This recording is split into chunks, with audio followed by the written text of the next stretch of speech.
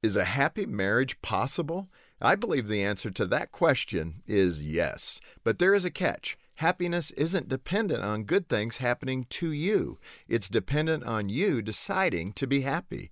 Author Kevin Thompson learned that happy marriages are no accident by observing his grandparents. They were married for 70 years.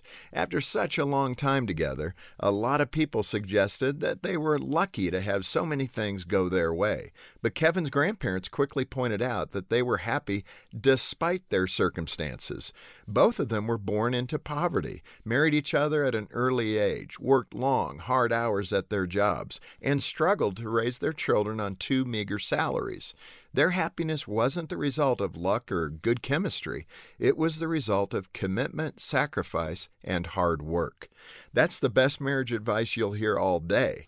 Marriage is a profound mystery on many levels, but it's rooted in a knuckles-in-the-dirt commitment to love each other when life is tough, to resolve differences, and to work together.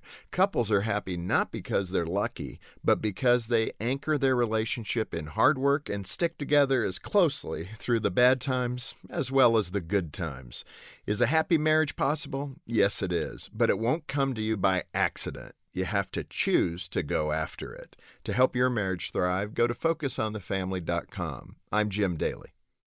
It's time to level up. Give your kids a safe, faith-focused, and biblically based community, and so much more. Join the Adventures in Odyssey Club. Club members get on-demand access to the exciting Adventures in Odyssey series, including more than 900 episodes. With faith-building activities, parental controls, and a safe online community, the Adventures in Odyssey Club could be your best adventure yet. Learn more and start your free trial at adventuresinodyssey.com/radio.